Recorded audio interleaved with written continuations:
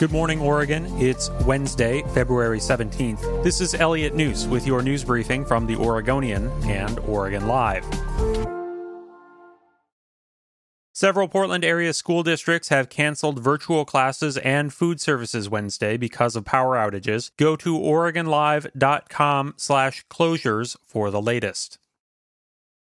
Authorities said 4 people in Clackamas County have died from carbon monoxide poisoning that may have been caused by people trying to heat their homes during power outages, which for some have stretched into a 5th day. Others have been sickened by carbon monoxide from indoor fires or power generators. More than 100,000 customers in the Portland area were still without power Tuesday evening. Utilities said they'd restored power to 300,000 Oregon households and businesses over the course of the weekend. The utilities have given up estimating exactly when power will be restored to all Oregonians, saying only it will be many days. Family members believe a Vancouver area restaurateur was the person whose car skidded off the icy Interstate 205 Glen Jackson Bridge late Sunday. Antonio Amaro Lopez left his family's Hazeldale restaurant, Amaro's Table, around 5 p.m., but never arrived home in Portland. Drivers on the bridge reported a maroon SUV matching Lopez's lost control and went off the side of the span into the Columbia River below. The family said snow piled at the side of the bridge by plows may have acted as a ramp, sending Lopez's car over the bridge side barriers.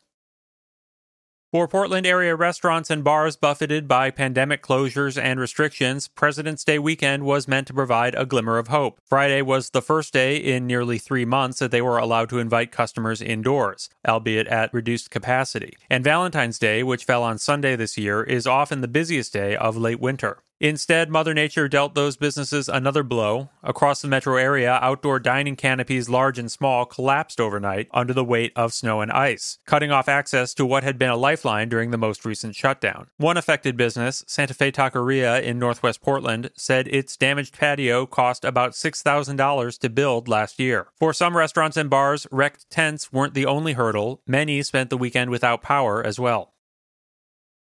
An earthquake early warning system being deployed along the West Coast will be capable of delivering alerts directly to wireless devices in Oregon on March 11th and in Washington state in May. The U.S. Geological Survey says it's completing the West Coast rollout that began in California in 2019. The Shake Alert system uses a network of sensors that detect the start of an earthquake and calculates the magnitude, location, and expected amount of shaking. The information moves so quickly that people may have valuable seconds to protect themselves before the shaking arrives. The signals also are used to control equipment, so trains can be slowed or industrial processes stopped. 2 smartphone apps called MyShakeTM and Quake Alert USA provide warnings powered by Shake Alert, as does an earthquake feature built into Google's Android operating system.